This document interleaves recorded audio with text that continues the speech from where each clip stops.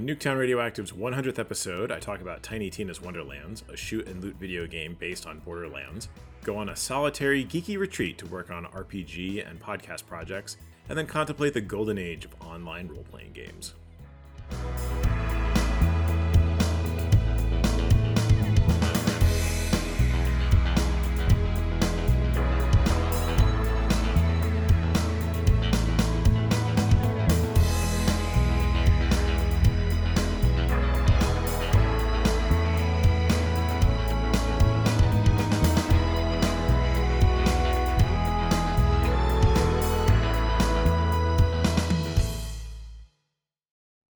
Welcome to Nuketown Radioactive. I'm your host, Ken Newquist, and this is episode 100. It's amazing. It's astounding. It's surprising. I can't believe I finally got to episode 100, especially after taking essentially a year off from the podcast, pod fading yet again. To give you a little bit of context, the first episode launched in March 14th, 2005. That was during the initial wave of podcasting back in my day. That was 18 years ago. Heck, when I launched this podcast, I didn't even actually have two kids. Stargirl was 2, Neutron Lad was still a year away, and wow, it was a different time, very different time. It feels good to finally hit this milestone all these many years later. Will we get to 150? Will we get to 200? Time will tell. It might be another 18 years before we hit that particular milestone, but man, what a ride. What a ride. Now, you can actually go back and listen to that very early episode. There's a link to it in the show notes. Some of the other episodes did not survive the ravages of time, but most of them are still there. So if you want to go back to the beginning and hear how the podcast started, you can do that. So I've got a new video game that I've been playing. It's called Tiny Tina's Wonderlands. It's a Dungeons & Dragons inspired spin-off of the Borderlands franchise. It's got the same basic mechanics, guns, lots of guns, with fantasy trappings. As one of the series' signature characters, Tiny Tina runs you through her Bunkers and Badasses campaign. There are some new mechanics. We have spells instead of grenades. There's a variety of melee weapons. There's a bunch of stuff actually that I haven't even unlocked yet. Like I just unlocked rings, not quite sure what those do yet, except for maybe buff your characters. So we'll see. It's still early days for me, and I'm having fun just playing with it. It has a bunch of fantasy-inspired classes like the Spell Shot, Spore Warden, which is like a ranger, a Stabomancer, which sounds fantastic, a Graveborn, which is a kind of necromancer. Definitely a lot of different options to try out. I'm doing the Spore Warden now on my PS4, which I'll be playing upstairs in the game room, and I think I was going to do a Spell Shot on the PS5, which is downstairs in our library. The great thing about this game is that you can play it online. It's cross-platform compatible, so on either my PlayStation 4 or the PlayStation 5, I'll be able to play with my Windows and Xbox colleagues, which is great because I would love to play more online video games. Back when the kids were little, heck, when this podcast started, I was part of the Geezer Gamers community, and I played a lot online. Like I played a heck of a lot of Halo 2, a lot of just like Xbox games. My friends in my gaming group were online. And it was just a weekly thing that we did. And it really fell out of favor or just like out of our habits because, well, we went our different ways. People moved to different platforms. People didn't upgrade to new games. People got tired of playing games. People got new responsibilities. Like there are a gazillion different reasons why kind of gaming fell by the wayside. But this feels like an opportunity to get back into it. I've got a number of friends who have this game. And the cross-platform opportunities mean that we might actually even be able to get online, which would really be fantastic.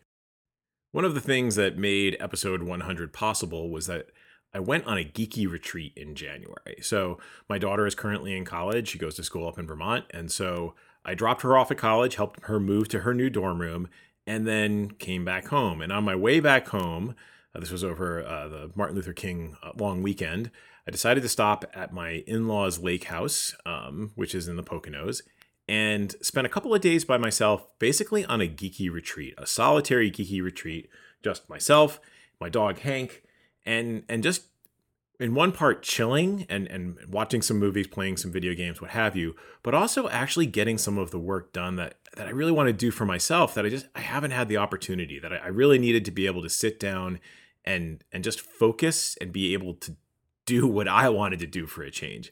I had hoped to get some of that done over Christmas break, but various family obligations prevented that from happening. And that's not a problem. Like, I love my family. I will always help my family as much as I need to, especially, like my extended family and dealing with my parents and some of the challenges that they've had. But it doesn't give you a lot of me time, right? So this was my opportunity to just take a couple days off and relax. And for me, part of relaxing is actually building stuff, doing fun stuff. So I recorded 3 episodes of Nuketown Radioactive, maybe 4. We'll see how much time I have left in this day. I worked on prepping my Cyberpunk Red campaign for the Lair of Secrets podcast, and this involved me sitting down and actually finishing reading through the book, better understanding the game mechanics, coming up with my first one-shot adventure, or it's not even a one-shot. It's like the establishing adventure / mission for our edge runners, and kind of bouncing some bouncing some ideas off of my co-host David Moore, and basically really just getting a feel for the mechanics of the game. So that was fun. I also started prepping for a new Dungeons and Dragons campaign, which is going to be involving the Temple of Elemental Evil. Specifically, it's going to involve the story of what happens when the Temple of Elemental Evil, a classic Dungeons & Dragons adventure, rises, but the player characters were unable to defeat it. 20 years later, the Elemental Princes have ravaged the world, multiple apocalypses have happened, and the Dark One, Tharizdun, is about to be released. And so I wanted to create this campaign with very much inspired by the likes of the new Willow series, Red Dawn, Independence Day, where basically you have heroes that are going to kick some ass and look good doing it, and be a little bit overpowered compared to your normal D&D characters, and really just encourage them to take lots of risks. So I'm playing around with mechanics and what have you. And so as part of the retreat, I kind of took a step back and thought about, okay, well, what do I want to do with this campaign? Who are going to be the big bads they're going to go up against originally? What are some of the beats that I want to have in the first couple of adventures that we roll out for the players? And I had some conversations online with my friends about it, and it was just a good time to kind of reflect and think about what happens next. There's going to be an episode of Lair of Secrets coming out in the not too distant future, which will talk about the Elemental Apocalypse game, and so I'll include a link to that in the show notes once the show goes live, and I'm sure I'll talk about it more on Radioactive as I actually get into the meat of that particular campaign. I also watched a bunch of movies. I read a bunch of comic books, and I stayed up as late as I wanted and slept in as long as I wanted. So I didn't go really crazy.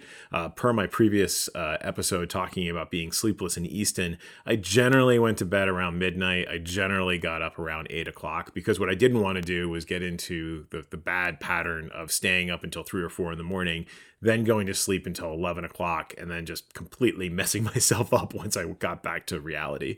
So all in all, I think it was a good event. It was a good adventure. It was a good break. It was a great way to get some stress relief. By the third day, I wish I could have stayed for another, like a full week, but I had obligations back home that I needed to get to. But by the third day, I was actually feeling pretty calm, pretty relaxed, which was really important after a very stressful and busy fall and early winter.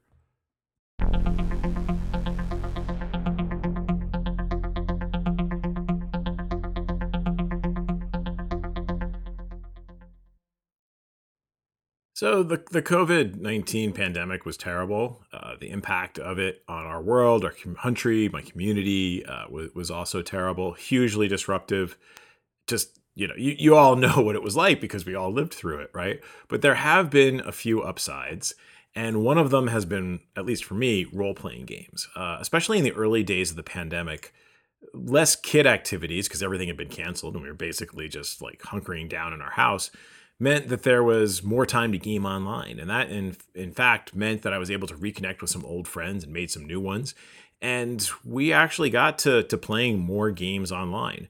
Now, coming out of the pandemic, I've got a kid in college, and some of my kid-related obligations are actually winding down. As I mentioned in a recent podcast, I'm going to be stepping down as Scoutmaster real soon now. And when I do that, that means that I'm going to have maybe more time for RPGs. In fact, I think I'm playing more role-playing games and more different kinds of role-playing games than I have since I don't know, like the late 90s, early aughts, right? Before kids, or just at the dawn of kids, actually at the dawn of the Radioactive podcast, as I was just talking about earlier. So during the pandemic and then immediately after, I got to play a bunch of different games. So some of the campaigns that we ran during the pandemic included Brendlewood Bay, which is a great little game in which you play murder mavens in the theme of Murder, She Wrote, investigating murders in a small town. That was interesting. It uses a rule set derived from Powered by the Apocalypse, and definitely very challenging from a role-playing perspective. I got to play a Fate game for the first time since, I guess Origins in like 2006 or something like that, in which David Moore and I over at Lair of Secrets ran the Army Corps of Engineers Special Operations, which was all about individuals who worked for the Army Corps of Engineers, which, if you didn't know, owns all kinds of property in the United States as a result of needing to do various special projects, building things and what have you. And so we played investigators that were going out and investigating cryptids around the country. So we play, like for my own adventure, a creature called the Bat Squatch. Yes, it actually is a real cryptid, or like it is a cryptid that exists, which is a Sasquatch crossed with a bat that haunts the area around Mount St. Helens. And I can include a link to that in the show notes because it was fascinating. But I actually got to play Fate, and that was cool. I got to learn a new game system. I have to say, Fate broke my brain a little bit while I was learning how to run it as a DM, but hell, that was the point of running the game in the first place. We also played Tales from the Loop. We did one of the adventures from the hardcover book, which was cool. I don't think we got into as deeply into the Tales of the Loop mechanics of, something weird happens, something regular happens, going back and forth between the investigation into a mystery that's around your community, a la Stranger Things, versus like getting together with your friends and playing playing Dungeons and Dragons, or dealing with failing a class in high school or being bullied. We had a little bit of that, but we didn't get super deep into it. And I would love to go back and do another game of Tales from the Loop that got into a little bit more of that, because I think it's a very interesting pacing mechanic. We ran a 6-episode Scum and Villainy campaign over at Lair of Secrets, and actually we recorded it and released it, which is a first for me. I'd never done that before. We played GURPS Fast and Furious as one of my 2 lunchtime games, played with some of my coworkers and former coworkers. That started at the very beginning of the pandemic and just ended a couple weeks ago. And we also had Chroniclers, which was a Dungeons and Dragons campaign set in the Forgotten Realms, in which we ventured out onto the Giants Plains of the Forgotten Realms in search of lost lore and ancient secrets and what have you. And that campaign just wrapped up as well. In terms of current campaigns, I'm in the process of winding down my Scales of Truth lunchtime game, which also began at the beginning of the pandemic, and involves a kind of like science fantasy sort of adventure in which it was a mashup of like aspects of Gamma World, in terms of like the wackiness of the monsters, as well as just kind of like science fantasy type stuff. Like, let's see, I'm trying to think of some of the things that I wrapped into it, but basically I was pulling very heavily from Numenera and ciphers and cybertech and that kind of stuff. And there was an overarching storyline about strange technology that had either crashed to Earth or emerged from various places. The players didn't quite learn what was happening there, but it was a cool adventure, a cool campaign that I enjoyed running over the last 2 years, and I'm currently working on its epilogue. And then we're also running a Star Wars Old Republic game, which is using a homegrown Dungeons & Dragons 5th edition, Saga edition mashup, which has been fun. One of my friends has been basically writing the rule set, which he has had I think he's had a blast doing it. And we've, offered, our constructive feedback as we go along. And that's just been, it's always fun to play Star Wars. It's always fun to play Star Wars. We have some future campaigns that are coming up. As I alluded to earlier, I'm going to be playing Cyberpunk Red, which has been fun. Cyberpunk is one of those games that came out in the late 80s, saw another release, I think, in the mid 90s. And somehow I never played it. Like, when I was playing Cyberpunk, when I was in the Cyberpunk genre, when I was in college, and just after, we were playing Shadowrun. That was, the mashup of magic and tech was what I was really into at the time. And although I knew that the Cyberpunk RPG existed, I didn't actually go out and play it. So that's it's been nice to come back to that game. They've streamlined it a lot. I've been playing the Cyberpunk 2077 game, which I had talked to about previously, and it's cool to try out new game systems. I think that's been one of the most exciting parts of this time, is that I've gotten to play so many different kinds of games. And that having been said, I get to play some old ones too. As I mentioned, I have the Elemental Apocalypse game that I am currently putting together, and it's going to be fun. I think we're going to take some of the mechanics that we've experienced or had in other games, or at least that I've experienced and used from other games, and pull them in, right? So instead of having inspiration dice in Dungeons and Dragons, or rather the inspiration die, which is a single d20 that you can roll to re-roll a specific attack or saving throw or something like that, I'm replacing it with what I'm calling liberation dice, which are 3 dice that you can use to basically re-roll anything. There's no limitations. You can do double damage on attack, or you can use it to modify the plot. So I want to be able to set up a situation which is more like what we get in Savage Worlds, where you're running across the castle wall and you're firing your hand crossbows over your shoulder at the elemental cultists who are chasing you, and you just jump off that wall because, damn it looks cool to do it. And hey, you know what? Yeah, of course I've got that grappling hook. I toss the grappling hook up over my shoulder and hook the wall and then swing down over the heads of the guards at the portcullis. Like that's the kind of adventure I want. And that's the kind of excitement that I'm hoping to be able to generate in that particular campaign. We're also contemplating a new, yet to be determined lunchtime game as the 2 previous campaigns wind down. I'm not really sure what we're going to do yet. We've talked about playing a one-shot of Honey Heist, which is in which you are bears who are attempting to steal honey. It's as goofy as you might expect. There's been some talk about some Dungeons and Dragons. We've talked about playing some Cyberpunk. We've talked about playing a science fiction game like Traveler. I don't know. We're going to see where that one goes. There's still some time. I have to write my epilogue and run that. But I am looking forward to seeing what happens. It truly does feel like a golden age for RPGs. Like, to be able to be playing all of these different kinds of games has been fantastic. There is, however, a downside. Well, a couple of downsides. One is that time zones can be hard. If you're trying to play with people on the West Coast, it means that you have to schedule things just right, and it never quite works out for everybody.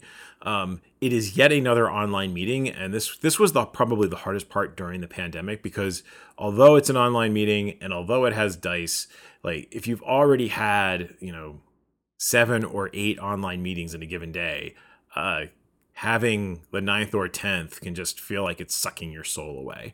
And here in the twilight time of the pandemic, another challenge for me personally is that it's effectively replaced real-world gaming.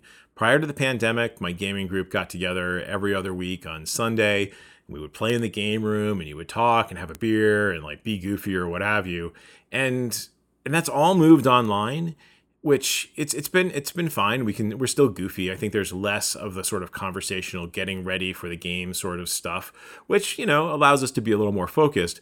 But I do miss getting together in the real world and playing real world games with the paper in your hands and being able to roll physical dice and actually just seeing folks. So I haven't quite figured out how to get beyond that. I think it's going to be one of those things where, reconnecting with some of my old friends and saying, hey guys, you want to game in the real world again? Do you know anybody else who wants to game in the real world again? And figuring out a schedule that would work for us. Who knows? Maybe I'll end up with 2 games a week, one on a Friday night and maybe one on a Sunday night. The upside to that is I have folks that moved considerable distances during the pandemic. I have one friend who's outside of Albany. I have another friend who's in Ecuador. And I'm able to stay connected with those friends because of the online games, which is truly fantastic and something that hasn't happened with other folks who've moved away, right? We have folks who moved to Alabama prior to the pandemic, well before the pandemic, and we don't have that same connection other than the occasional update on Facebook, right? So it's definitely a positive in terms of maintaining friendships, maintaining long distance relationships in that way. But gosh darn it, guys, I miss rolling dice in the real world. So I'm curious to know how folks are doing in their own campaigns and their own gaming life. Is this a golden age for you, or is this the apocalypse of gaming? Did the pandemic kill your campaign, or did it transform it? You can let me know by sending feedback to nuketown@gmail.com, or you can stop by the website and post a comment on the blog. And finally, I am gearing up for Nuketown Radioactive 101. Yes, 101. Wow, how cool is that? And right now, I'm contemplating the main topic being the sandwich generation, which are people like myself who find themselves with responsibilities both for children and for helping out their aging parents. I'll be talking about my own experiences as a member of the sandwich generation, some of the challenges that it raises, as well as some strategies for dealing with it. As always, we've got a couple of ways to get in touch with the show. You can email me at nuketown@gmail.com. You can follow the site on Twitter at twitter.com/nuketownsf, well, as long as Twitter still continues to exist.